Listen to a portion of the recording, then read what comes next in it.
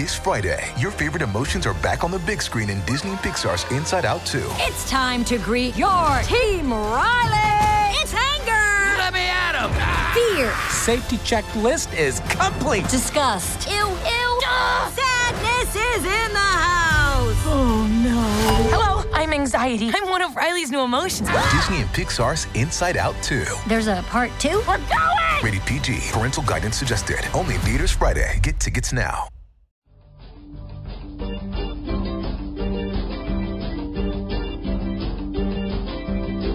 Hello, thanks for joining us for this episode of New Books in Philosophy. I'm Robert Talisse. I'm professor of philosophy at Vanderbilt University. I co-host the program with Carrie Figdor. Carrie is associate professor of philosophy at the University of Iowa. My guest today is Steve Gimbel. Steve is professor of philosophy and former Edwin T. Johnson and Cynthia Shearer Johnson Distinguished Teaching Chair in the Humanities at Gettysburg College in Pennsylvania. Steve works in a broad range of subfields, from philosophy of physics to ethics, and his latest book shows that his research extends even further than this. His new book is titled Isn't That Clever? A Philosophical Account of Humor and Comedy. It was published earlier this year by Routledge. Now, humor and its related phenomena, jesting, joking around, goofing, and so on, pervade the human experience and are plausibly regarded as necessary features of interpersonal interactions. As one would expect, these pervasive phenomena occasion philosophical questions. What renders some item or event humorous? Are funny jokes objectively funny? As humor is a mode of interacting with others, can it be deployed irresponsibly? Can it be harmful and impermissible? What's the relation, we might ask, between humor and comedy? What's a comedian? So in his new book, Stephen Gimbel presents a philosophical account of humor that addresses many of the aforementioned questions. He develops a view according to which an act is humorous if and only if it is a conspicuous, intentional act of playful cleverness. This account of humor then enables Gimbel to address a full palette of questions concerning jokes, comedy, and the behavior of professional comedians. As usual, there's a lot to talk about, but also as usual, let's begin with the guest. Hey, Steve. How you doing? I'm doing all right. How are you? Oh, it is great to be with you. Well, fabulous. Why don't you start us off by telling us a little bit about yourself? So I am a philosopher of physics when I'm doing what I'm supposed to be doing, but I have tenure, so I don't have to do what I'm supposed to be doing. I've been a comedy nerd my whole life since I was a little kid and found my dad's George Carlin and Alan Sherman albums. And I was living a normal life as a philosopher until I turned 40. Now, I don't know if the whole midlife crisis thing is real or not, but I decided I was going to try to cut it off at the pass. And so I thought, okay, what am I going to do? And I thought, well, I teach ethics, so, an affair is just out. I drive so slowly that Amish people give me the finger, so, a sports car would just be ironic. And then I was driving home one day from the office. So I teach at Gettysburg, but I live over the line in Maryland. I live on the farm my wife grew up on. And as I'm driving home, I'm just, scanning through the channels. And I came across the Hard Rock station out of Baltimore. And they had this teaser right before a commercial said, when we come back, we've got an ethical question for you. All right, you got me. And this was the time when gas first spiked to $3 a gallon, which was just unheard of. And it was the story of this gas station in Indiana that misprogrammed their pump. So they were charging 3/100ths of a penny per gallon. And no one told them until about 3:30 in the afternoon.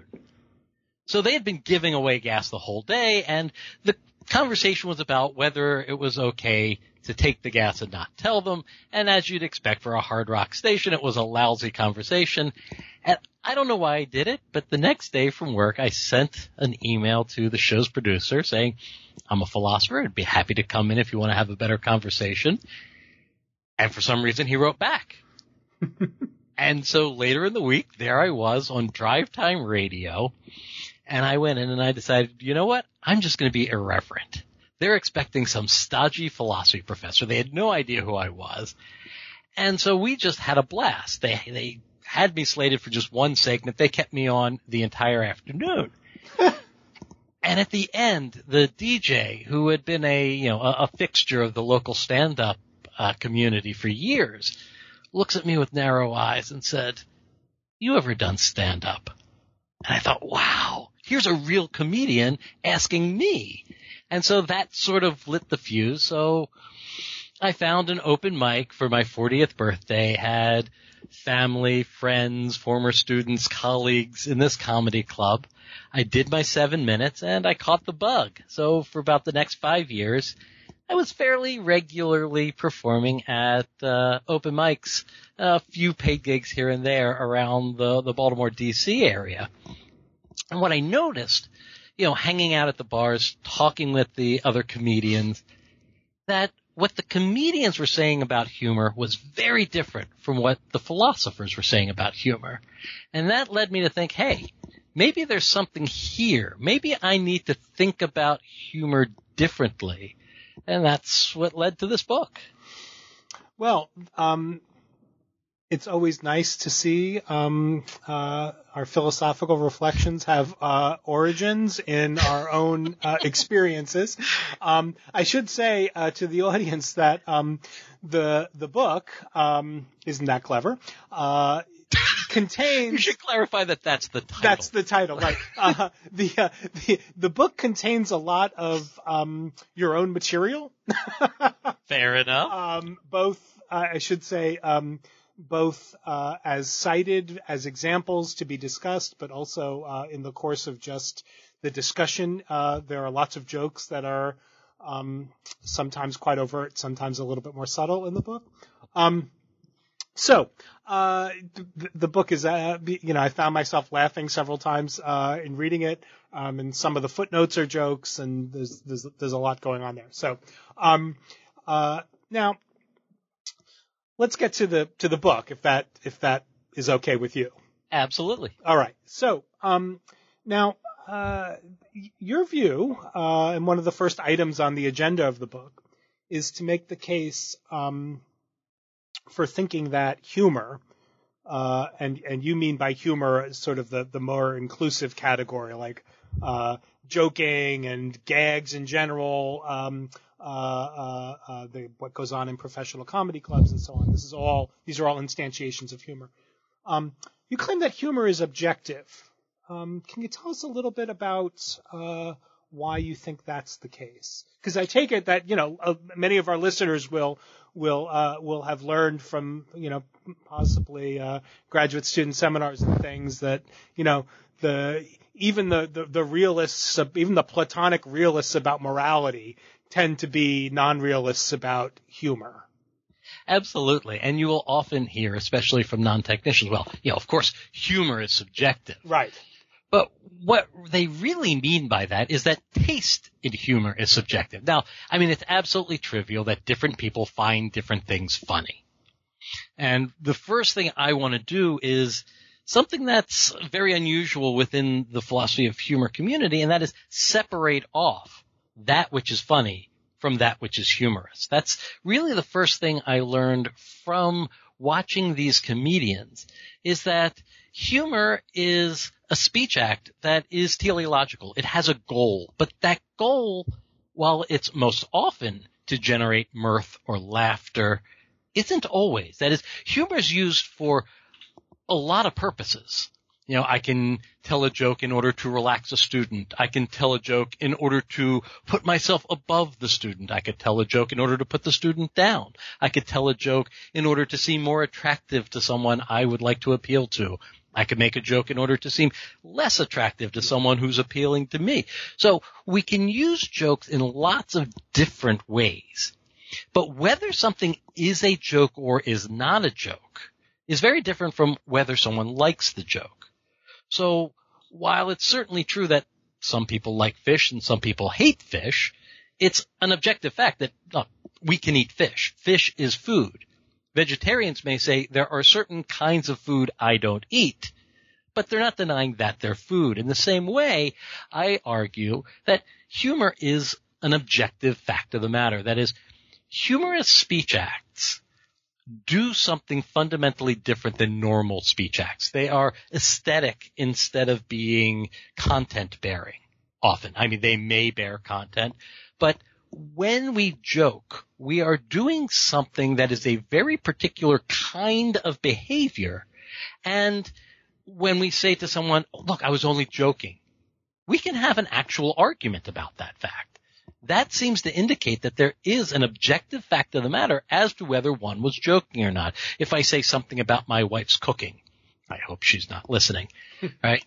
You say, look, I was only joking. No, you weren't. You really hate this, tofu, quinoa, kale roll-up.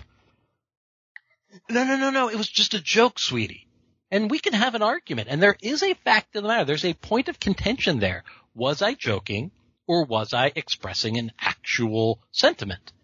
And so when something is a joke, is an objective fact of the world. Now the question then becomes, what kind of thing is it? Okay, so a joke is a particular kind of thing. What is it that makes an utterance a joke? So when we argue whether I was only joking, how do we go about determining whether that claim is true or false? And that's what leads us into humor theory.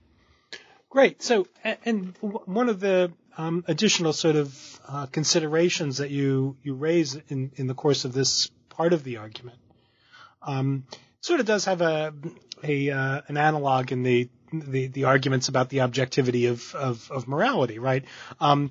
Sometimes non-realists about morality point to all of the the disagreement, the differences in moral judgment, and moral people who tend towards moral realism sometimes say, well, wait a minute, but look at all the agreement too, right? And so you've got this discussion in this part of the book where you say, wait, but look, we have to start thinking or taking at least seriously the view that humor is an objective, feature of certain kinds of performances, because after all, it's not just that people are, bending over in laughter as they're walking down the street in ways that we can't understand, right? When you see somebody reacting to something in a way that suggests to them that they find it humorous, you think that by looking in the direction that they're looking, you can discover something that's going on in the world, right?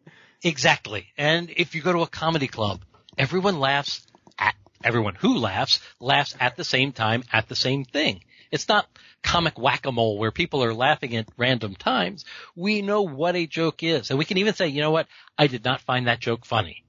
But you were saying that was a joke, and we'll all agree that it was a joke. But now we'll have the second aesthetic question, right? Was it a good joke or not? But in order for that question to even be meaningful, we have to all agree from step one that it was a joke to be judged by joking standards. Right. Good. So there's an intelligible difference between a good joke and a bad joke, and bad jokes are not like counterfeit money, right? Bad jokes are a kind of joke, right?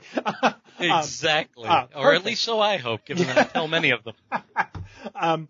So fabulous. First item on the agenda then was to establish that there's something objective in the subject matter, which is always a nice way to start a book. It's nice to have an object of study when you're going to study it.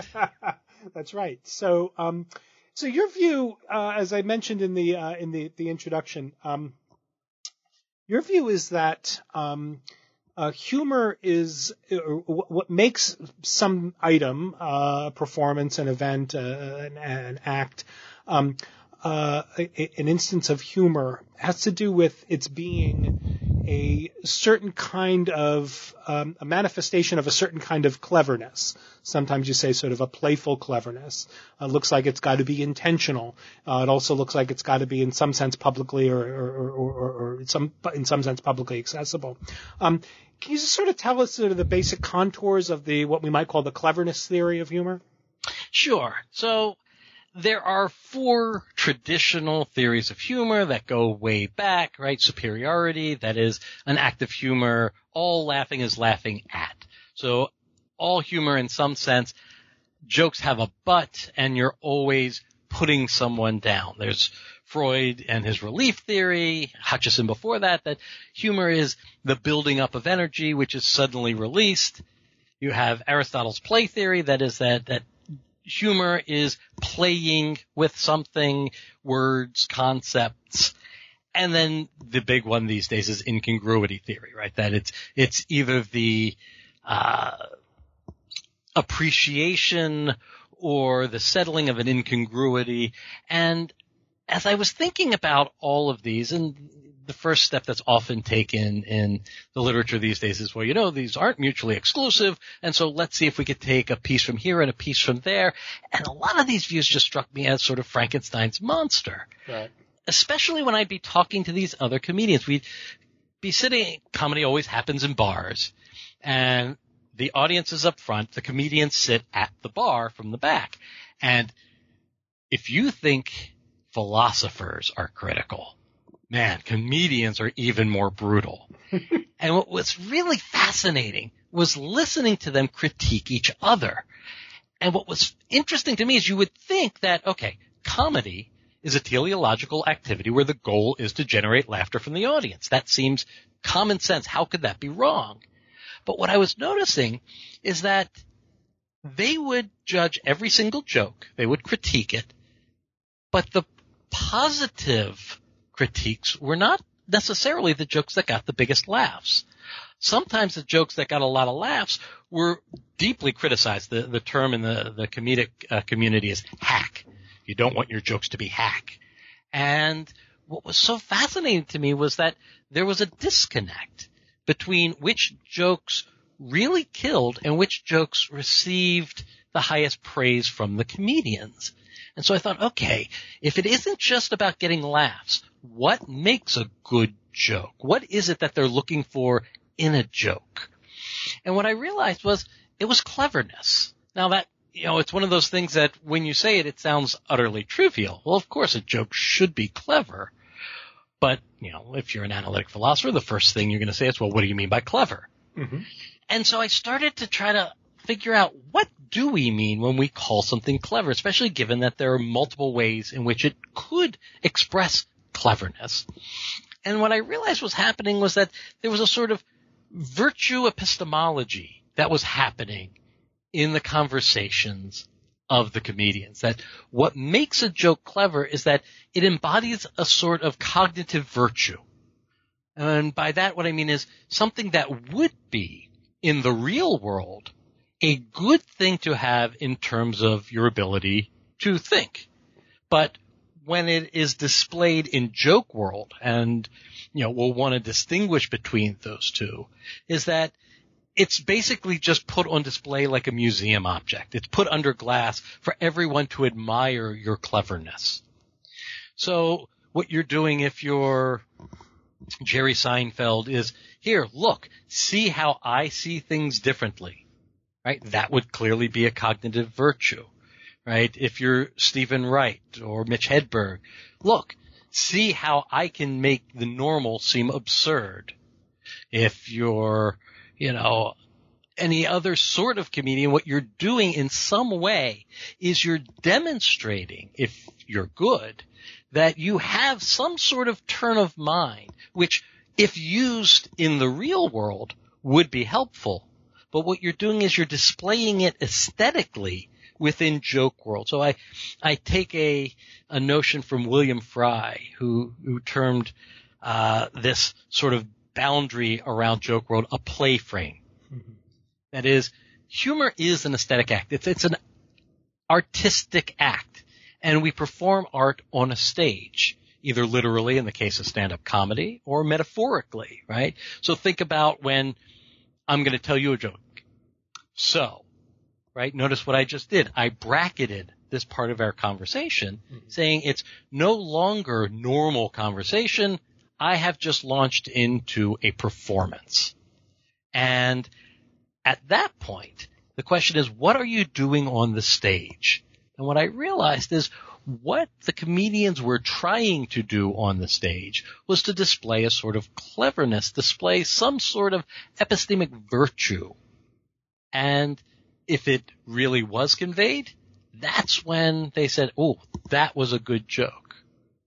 If it wasn't, if it was just an obvious line or something that had been done 1,000 times, then no, that's hack, even if it got a huge laugh. So it may have met, the behavioral goal of generating laughter, but it wasn't a quality joke. And so what I did in launching what is really the first completely new humor theory in quite a while was to look at a recent advance in epistemology, virtue epistemology, and take it as the foundation for this view of humor.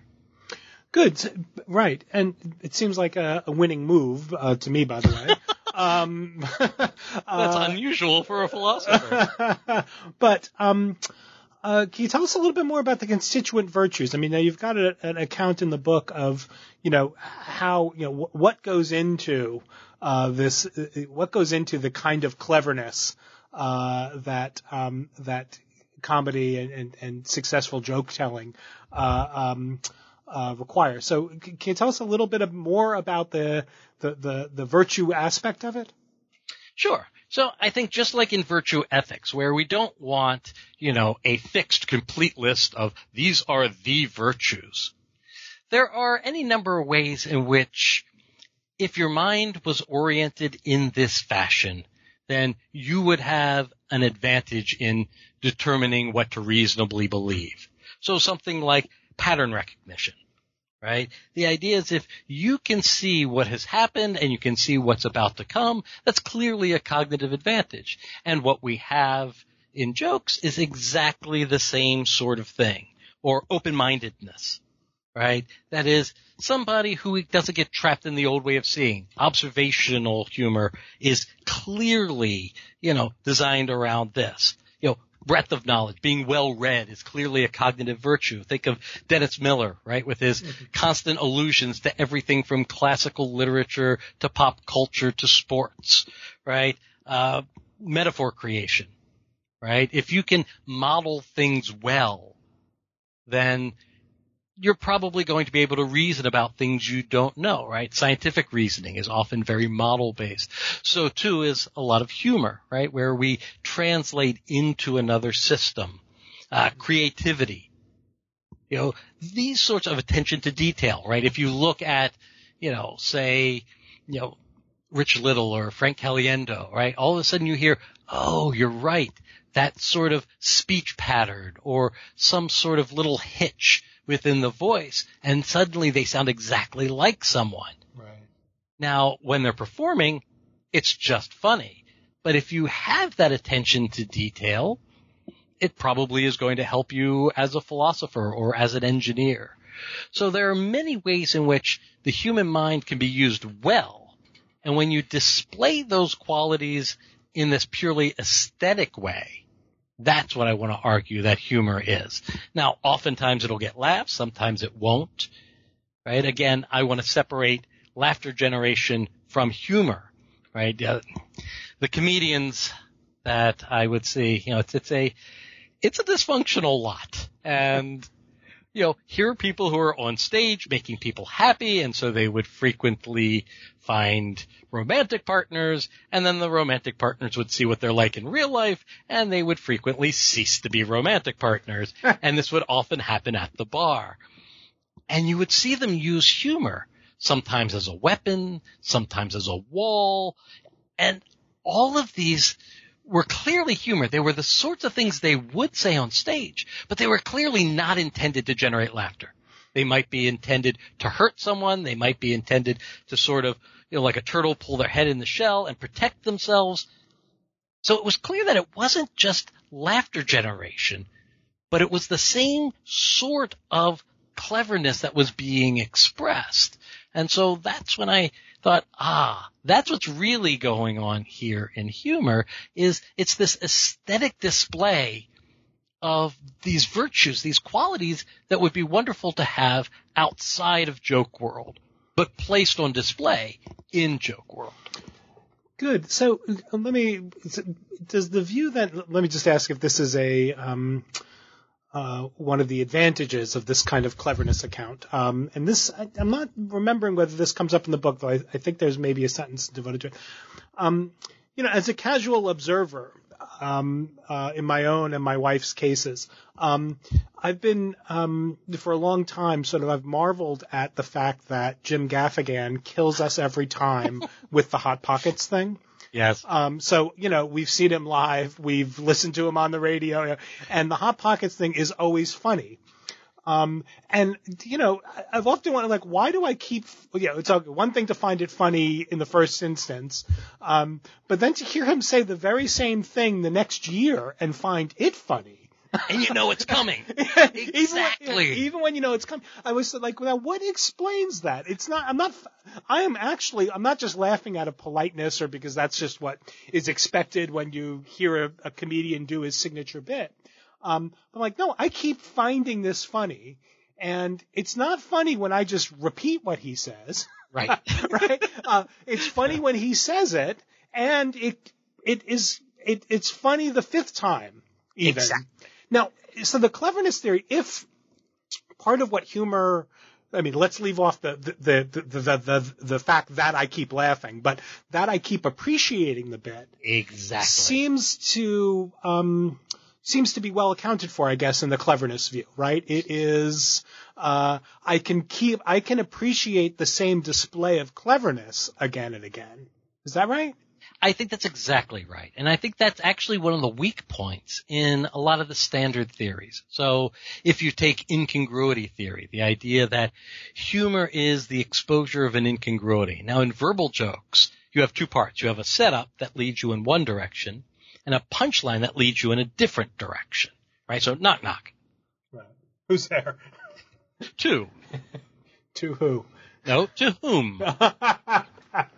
Right? Now, so the idea is you have the setup that you think is coming, and then the punchline that makes you completely re-understand how the setup was. So you have a primary interpretation in the setup where the mind is necessarily led in one direction to make sense of this joke world in one way. And then you have a punchline that makes you go, oh, that way doesn't work. I have to reinterpret it according to a secondary interpretation.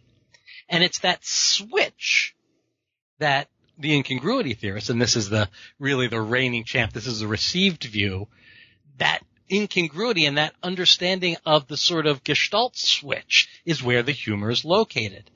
But if that's true, then exactly as you point out, we shouldn't find things funny multiple times because the second time you hear it, you know what the switch is going to be. And so you begin thinking in the secondary interpretation, you won't get the switch, so the joke shouldn't work. And this is true, I think, in the other views as well. Whereas in mine, excuse me, what you're doing when you hear that joke the second, fifth, 18th time is you aren't following through the joke in the same way. You aren't experiencing it in the same way. But what you are doing is marveling at the structure, marveling at the wording, marveling at the playfulness, at the pivot that's happening. You see it as a whole. It's like when you watch, The Sting more than once. You know that twist in the end. But it's still so wonderful because you appreciate how well it was set up. Right. And so, what you're doing, I think, in re-listening to those bits that you just love. I was at the Baseball Hall of Fame with my kids a couple years ago, and we sat through Abbott and Costello's Who's on First at least 6 times. I've heard it hundreds of times, but it is just that good. Right. And with the cleverness account, you now understand why you would want to sit, because you now know what it is you're looking at and appreciating and approving of in the bit. Whereas I think with the other standard approaches to humor, it does seem a little mystifying why we would continue to like the same jokes. Good. So one other thought. I think cuts in your favor. Well, I think pretty clearly cuts in your favor. So there are cases also where the humorous entity or object is something very complicated and complex. So think about a film like This Is Spinal Tap. Yes. Where part of the explanation, I hope, for why I've watched it over 5,000 times, is that on multiple viewings you see that every minute of that film contains multiple gags that are tied together in particular ways. And the these go to 11 line is funny, but the setup for it, the things in the background, everything about that scene contributes in a way to the overall humor of the film, right? Yes. And so you can, on the cleverness account, I guess you can explain sort of how the entire movie is the sort of primary object, you might say. The humorous object is the film. It contains lots of embedded moments of humor, contains lots of jokes as well, but it's the entire sort of, you might say, aesthetic object, the 90-something or 90-plus something minute film, that's the object, and there's a kind of cleverness that it as a whole sort of manifests. On your view, I guess we get to say that kind of thing, right? Exactly. And now you can, next time you're watching Spinal Tap, say, look, I'm working. This is philosophy. That wouldn't be, I've had that thought many, many times, even before reading your book. Good. So that's that explains the virtues, so to speak, of the cleverness theory, I think. Well played. Fantastic. But in your description, you also talked about the cleverness theory sort of inclining us towards a view about humor as involving a certain kind of performance and a certain kind of activity. You've got an analysis of how jokes work. Now, you're quick to point out that humor is the broader category. You're not talking about humor simply as jokes, but jokes are the sort of the things most ready to hand when we start thinking about humor. And you've got a kind of speech act view about how jokes work. Can you tell us a little bit about how those sort of familiar, illocutionary, perlocutionary categories work when it comes to talking about jokes? Absolutely. So, right, the idea is that in philosophy of humor, we often use jokes as sort of the prototypical example of humor, in part because it's often analytic, linguistic philosophers who do this work. And the nice thing about jokes is that you can put a number next to it, you can indent it, put it in italics, and there is something to study. So verbal jokes are the easiest object to study. And so they have, I think, wrongly been elevated as sort of the prototypical notion of a gag, of an instance of humor. But they are surely the most common. And so, I thought we need to really deal with jokes in and of themselves. Now, what's interesting to me about jokes is that they are a very interesting, peculiar behavioral sort of endeavor. And so the first thing I immediately thought of when I started to think about how we behave in terms of our joking behavior, well, Grice, of course, just comes immediately to mind. And I started realizing that, when you look at Grice's maxims, they in no way describe accurately joking behavior. We violate them, all four of them, completely during joking behavior, and yet jokes are clearly cooperative. Right. And so I started to think, well, there is, there are some people who tell jokes badly. There's some people who listen to jokes badly, and they commit, the sort of faux pas that you can tell what they're doing wrong. And so I thought, well, wait a minute. What's really interesting about Grice is that what he's describing is conversation in the normal context. So, for example, we're having a normal conversation. You're asking questions. I'm answering them. I'm a philosopher, so, maximum of quantity may be violated. But the idea here is we're talking back and forth. But when I'm telling you a joke, I'm speaking, you will listen unless you're prompted. And when you are prompted, you will say what it is you're expected to say. So when I said to you earlier, knock, knock, and there was an uncomfortable pause, it was because you weren't behaving properly. And I thought, isn't this interesting? What we do have is an internalized set of rules and behaviors, but it's different from normal conversation. And then it struck me that this sort of asymmetric conversation isn't that unusual.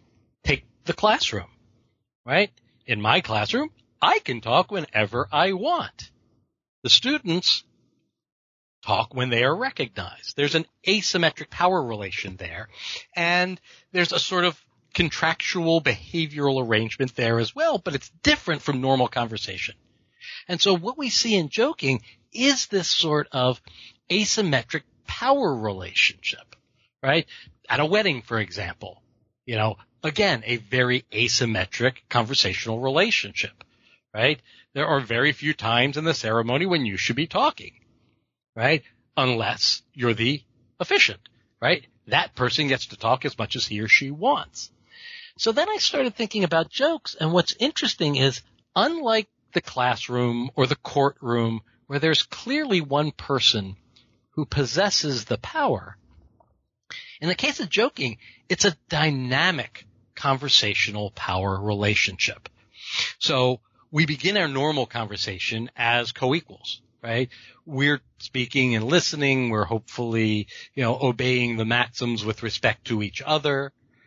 But then what happens is, in order for me to tell a joke, that would make me, in a sense, conversationally superior to you, which means you have to agree to give up some of your conversational power. It's your choice whether to do that or not. So think about how we introduce jokes. Want to hear a good one? So, here's a great joke. Notice what we're doing is we're selling the joke. We're setting the joke off from the normal conversational context, and we're selling the joke. We're cajoling the other person into willingly putting themselves in an inferior conversational position to us. Now, that person can say no. If I say, you want to hear a good one, you can just go, no. At which point, I no longer will occupy the superior position, and we're still having normal conversation. You're saying, no, I will not be inferior to you. We are going to keep as co-equals in this conversation. But the instant you go, okay, you've assented to entering into the play frame, stepping into joke world. And once we step into joke world, the conversational dynamic is completely different. So when I asked, do you want to tell a joke, I am now placing myself beneath you conversationally. You have the power to say yes or no. The instant that you consent to hearing the joke, now the power relation flips. Now I become the more powerful person within the joking relation, and you become inferior. That is, you agreed to play by certain rules, right? You will let me talk as much as I want. You will only speak when prompted. You will answer questions in the expected way. You won't try to guess the punchline to the joke. You'll just roll along with it. There's a whole structure for how we behave as joke tellers and as joke listeners. And we've engaged that in such a way that we have willingly put the joke teller as the more powerful member of the conversation. Then the punchline hits. And what happens is, part of what creates the distinction is that the joke teller has something epistemic that the joke listener doesn't. That is knowledge of the joke. Hey, have you heard the one about, the Pope, Charlie Sheen, and Martha Nussbaum walk into a bar? Right? And if you go, oh yeah, I've heard that one, then we're not going to enter into the joking relationship because you already know the joke. You can't be inferior to me. But if you haven't heard that one, now I know something you don't know, so you make yourself subordinate to me for the course of the joke. But the instant I hit the punchline and deliver it, now you know the joke too. So what that does is re-equalize us. That brings us back to equal power. But then you go beyond me because you now have the ability to judge me. Right. As a joke teller, as a person who selects jokes to tell, as someone who selects appropriate jokes to tell. And you can either laugh and praise me, or you can give me that look, or you could think, yeah, it's a good joke, but I would tell that better. So the idea is that what you have is this interesting dynamic situation with respect to conversational power, where at first the joke listener has it, but then willingly gives it away, so the joke teller is now superior. The joke teller tells the joke, which makes them equal in conversational power, but then the joke listener again assumes the superior position. So the reason the person would willingly subjugate themselves conversationally, is because A, they're going to come away with a new joke, and B, in the end, they will have the superior place of judging the joke teller. Right. So this sort of makes a nice segue into in talking about joke telling in terms of these power dynamics and consenting and non-consenting, and there's a whole chapter in the book that's devoted to sort of more ethical kinds of questions about humor in general, not just joking. Right. So maybe we can talk a little bit about that. Now, there's a lot of material there, but I didn't mean a lot of material for humor, although I guess some of it is humorous material. I guess there are a lot of philosophical questions there about sort of what the ethical dimensions of humor are, especially if it's the case, as I suppose it is, that a lot of humor behavior involves that kind of dynamic you were just describing, particularly in the case of joking behavior. Absolutely. Right. So the idea here, and here's where, in addition to Grice, I sort of pack in Austin as well, is that jokes have perlocutionary aims. They have goals. You're doing something with the joke. By telling the joke, I'm trying to achieve a goal. Now, I want to distinguish between what I call pure jokes. And a pure joke is a joke whose only goal is to generate laughter in my audience. An impure joke is a joke in which I may or may not want to generate laughter, but I'm trying to achieve something in the real world by telling this joke. So I may be telling the joke in the classroom in order to establish a certain sort of pedagogical environment. Or I may be telling this joke in order to establish my superiority to someone else. I may be telling this joke in order to seem more approachable. And so, on the one hand, if you have a joke that is a pure joke, then it is nothing but an aesthetic act. If it's an impure joke, now it's an act in the real world. And it can be judged ethically just like any other joke in the real world. So if my purpose of telling this joke was to further a harmful stereotype, then yeah, you're a bigot for telling that joke. And so if a joke is a tool towards a goal in the real world, then we ought to judge it like any other act. But the hard part is, what do we do with jokes that are pure jokes, right? We have all sorts of, works of art that depict horribly immoral behavior, and yet we don't necessarily condemn the work of art, right? If, you watch Law and Order, it's amazing if there's anyone left in New York City. I mean, there are just corpses everywhere. And we see the murder and we just like, okay, yeah. Okay, there was a murder now. It doesn't bother us the way it would bother us if we walked past the body. So there is in art that we see as just a work of art. We sort of give it that moral pass. And so the question is, with humor, is it there as well? So if it is a pure joke, when is it that I should be allowed to tell it? Now, in the case of, the obvious interesting cases are ethnic and racial jokes, right? Do you get the free pass by saying, I was only joking, right? And what I want to argue there is that the most important word there isn't joking, right? Yeah, okay, I get it, you were joking. Is the word only applicable, right? Were you only joking? Right? So if you were joking and trying to tell a truth, right, which we do all the time. Look at political satire, right? Those are jokes, but they're jokes that are meant rhetorically, right? They are meant to convince you to a certain set of political beliefs, even though they're jokes. So they were joking, but they weren't only joking. So to say I was only joking is to say, look, this was just an aesthetic act designed to display cleverness.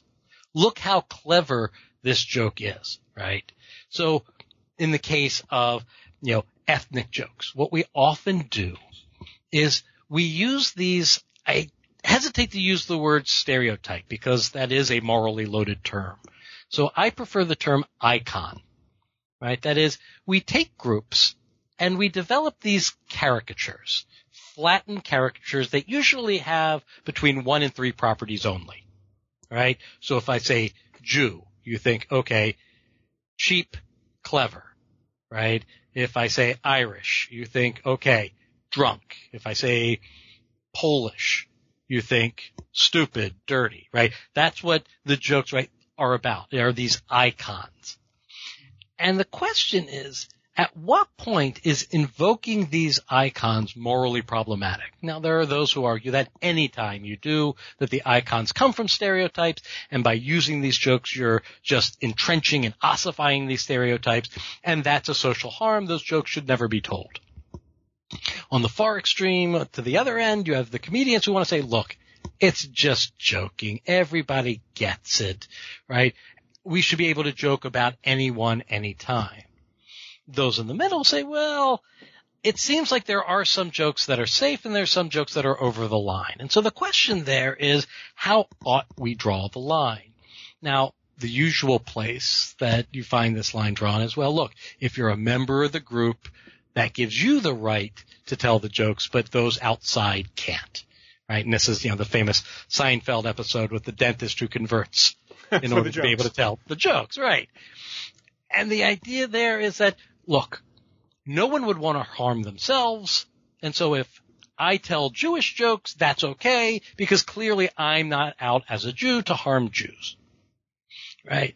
The problem there, of course, is that there are plenty of instances where we can playfully tell jokes about each other in ways that, build friendships, build trust, that, display mutual respect.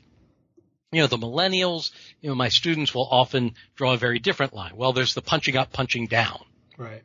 Right? That is, okay, you are allowed to joke about anyone who has social power above you, but never allowed to tell jokes about groups that have social power below you. That is, humor can be used as a weapon, but all use of that weapon is not problematic. It's morally acceptable if you use that weapon to level the playing field, to bring about social justice. And so punching up levels the playing field, punching down is just bullying. I want to draw a different line. I say, look, this is just an aesthetic act. Maybe. What's really opaque is the intention of the joker.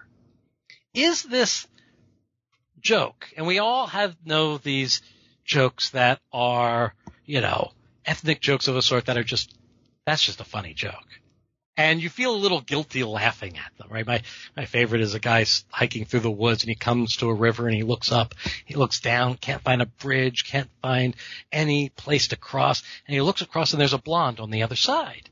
So he yells to the blonde, hey, can you tell me to get how killing my punchline. Hey, can you tell me how to get to the other side of the river?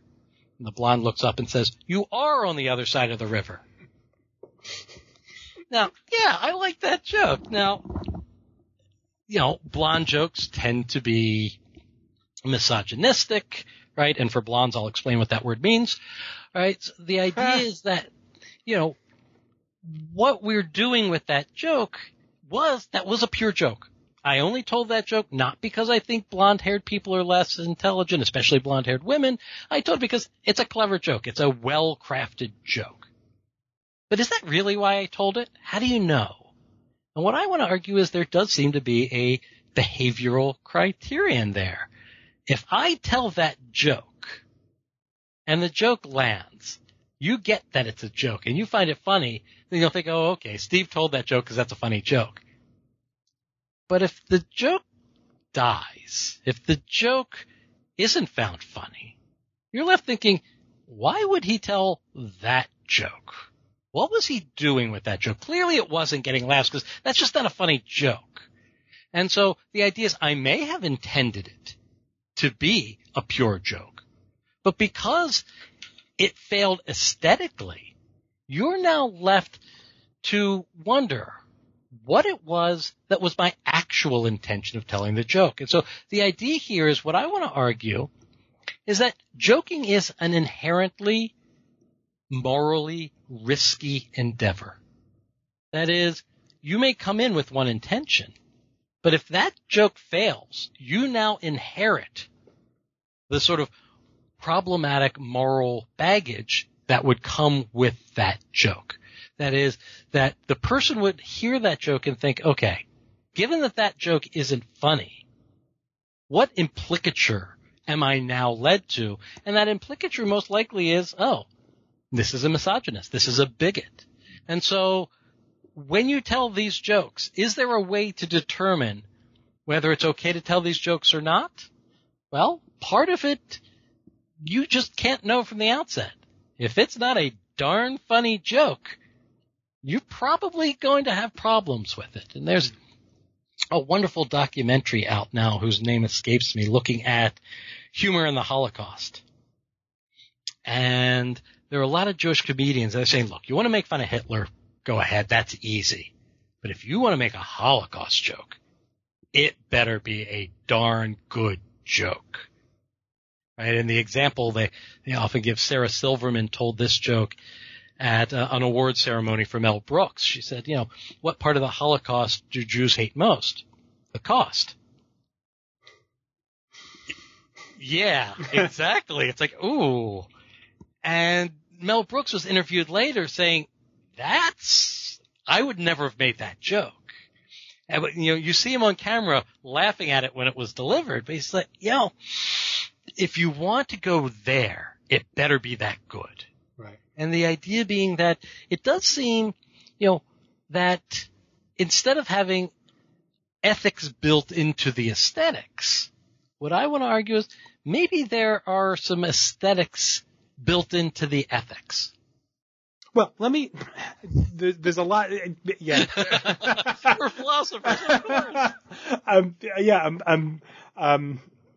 looking at I've got a lot of thoughts about what you just said. But let me ask, you have a chapter in the book about comedy ethics.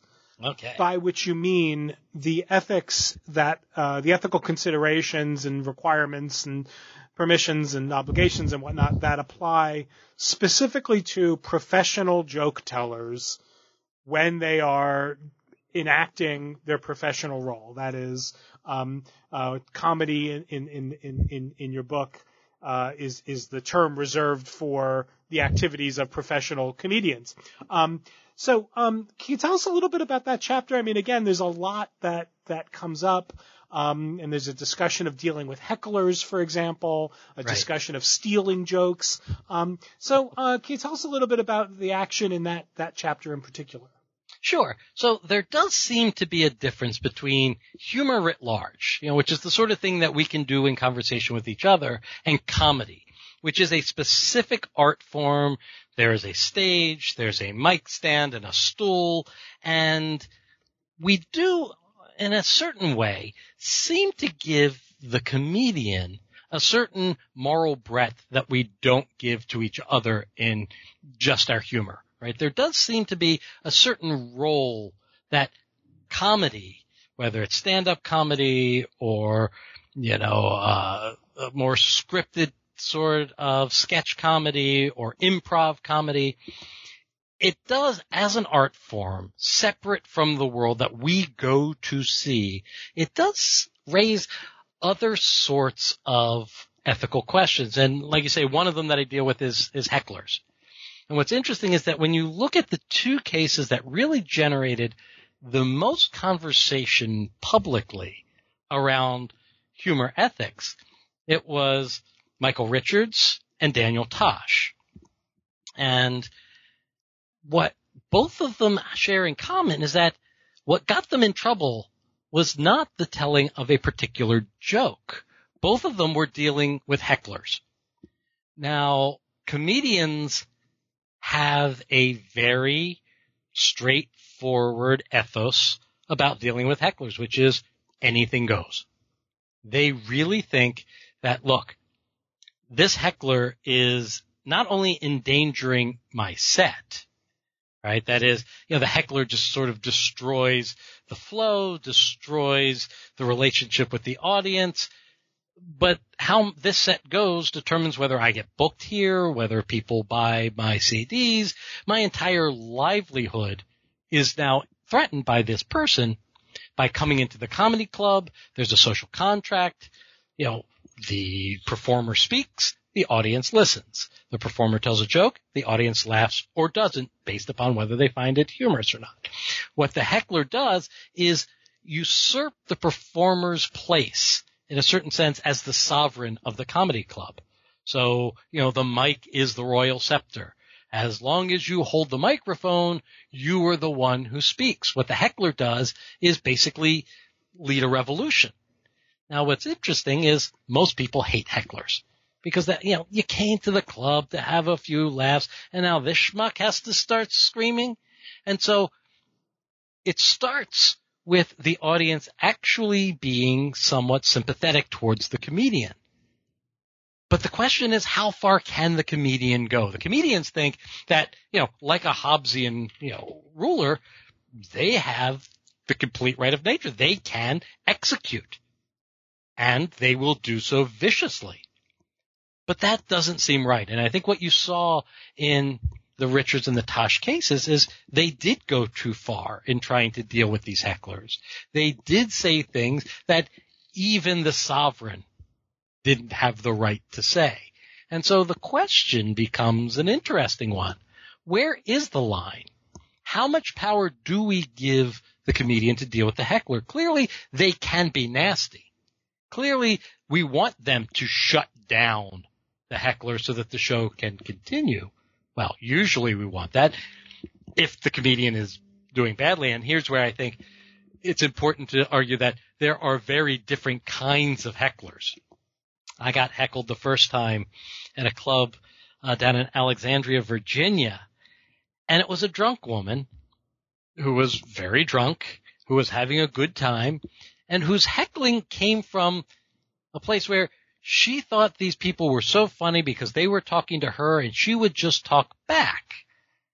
And so it was this odd situation where it was sort of a good-hearted heckle, which you needed to shut down, but you couldn't be nasty because it was just clear to everyone else in the audience this was just a very drunk, sweet person.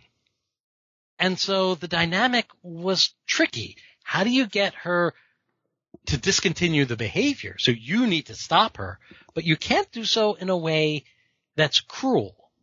And so the question for heckler ethics is, how can this relationship in which there is asymmetric power be dealt with in a way that is seen within the social contract of the comedy club to be fair and right? Now, again, I think comedians are wrong in thinking that they have complete power, but we do and should give them a good bit of latitude because what they are doing is, in a certain sense, comedic violence for the common good. Right. And what about stealing jokes? Oh, that's the big no-no. So what's interesting is, if you start a band, you can, make your way by playing covers, right? You play other people's songs as you develop your own originals. But in comedy, the big no-no is joke theft. Material must be yours. So what makes comedy so hard is that you need to be both a joke writer and a joke performer. And what I noticed is that there were people who were good at one or the other. They were better performers. Man, they really had stage presence, but their material wasn't very clever. Then you had others who had really good material, but they didn't own it. They couldn't really bring the funny. And so the question then became, for me, it's like, well, theft seems to require a sense of ownership, right? That is, here is what I own, and here is when you've taken it. That is, here is what I have the right to. And so the question became, how do I know when my joke is a stolen joke? So that requires a notion of joke identity, right? When is your joke the same as my joke? Right. And when do you own your joke? So there are certain topics, the differences between men and women that have been done so often that they're sort of village greens for comedians. Anyone is free to work there.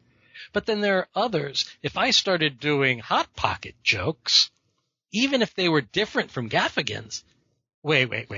That's right. His shtick, right? You've now stolen the joke, even though the jokes I'm telling aren't necessarily his jokes.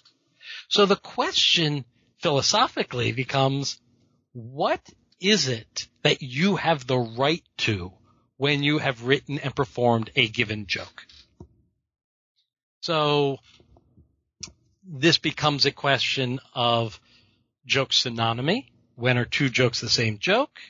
And an ethical sort of rights-based, how much real estate around a joke do you own once you've told it? And these are actually both really complex questions when you start playing with them.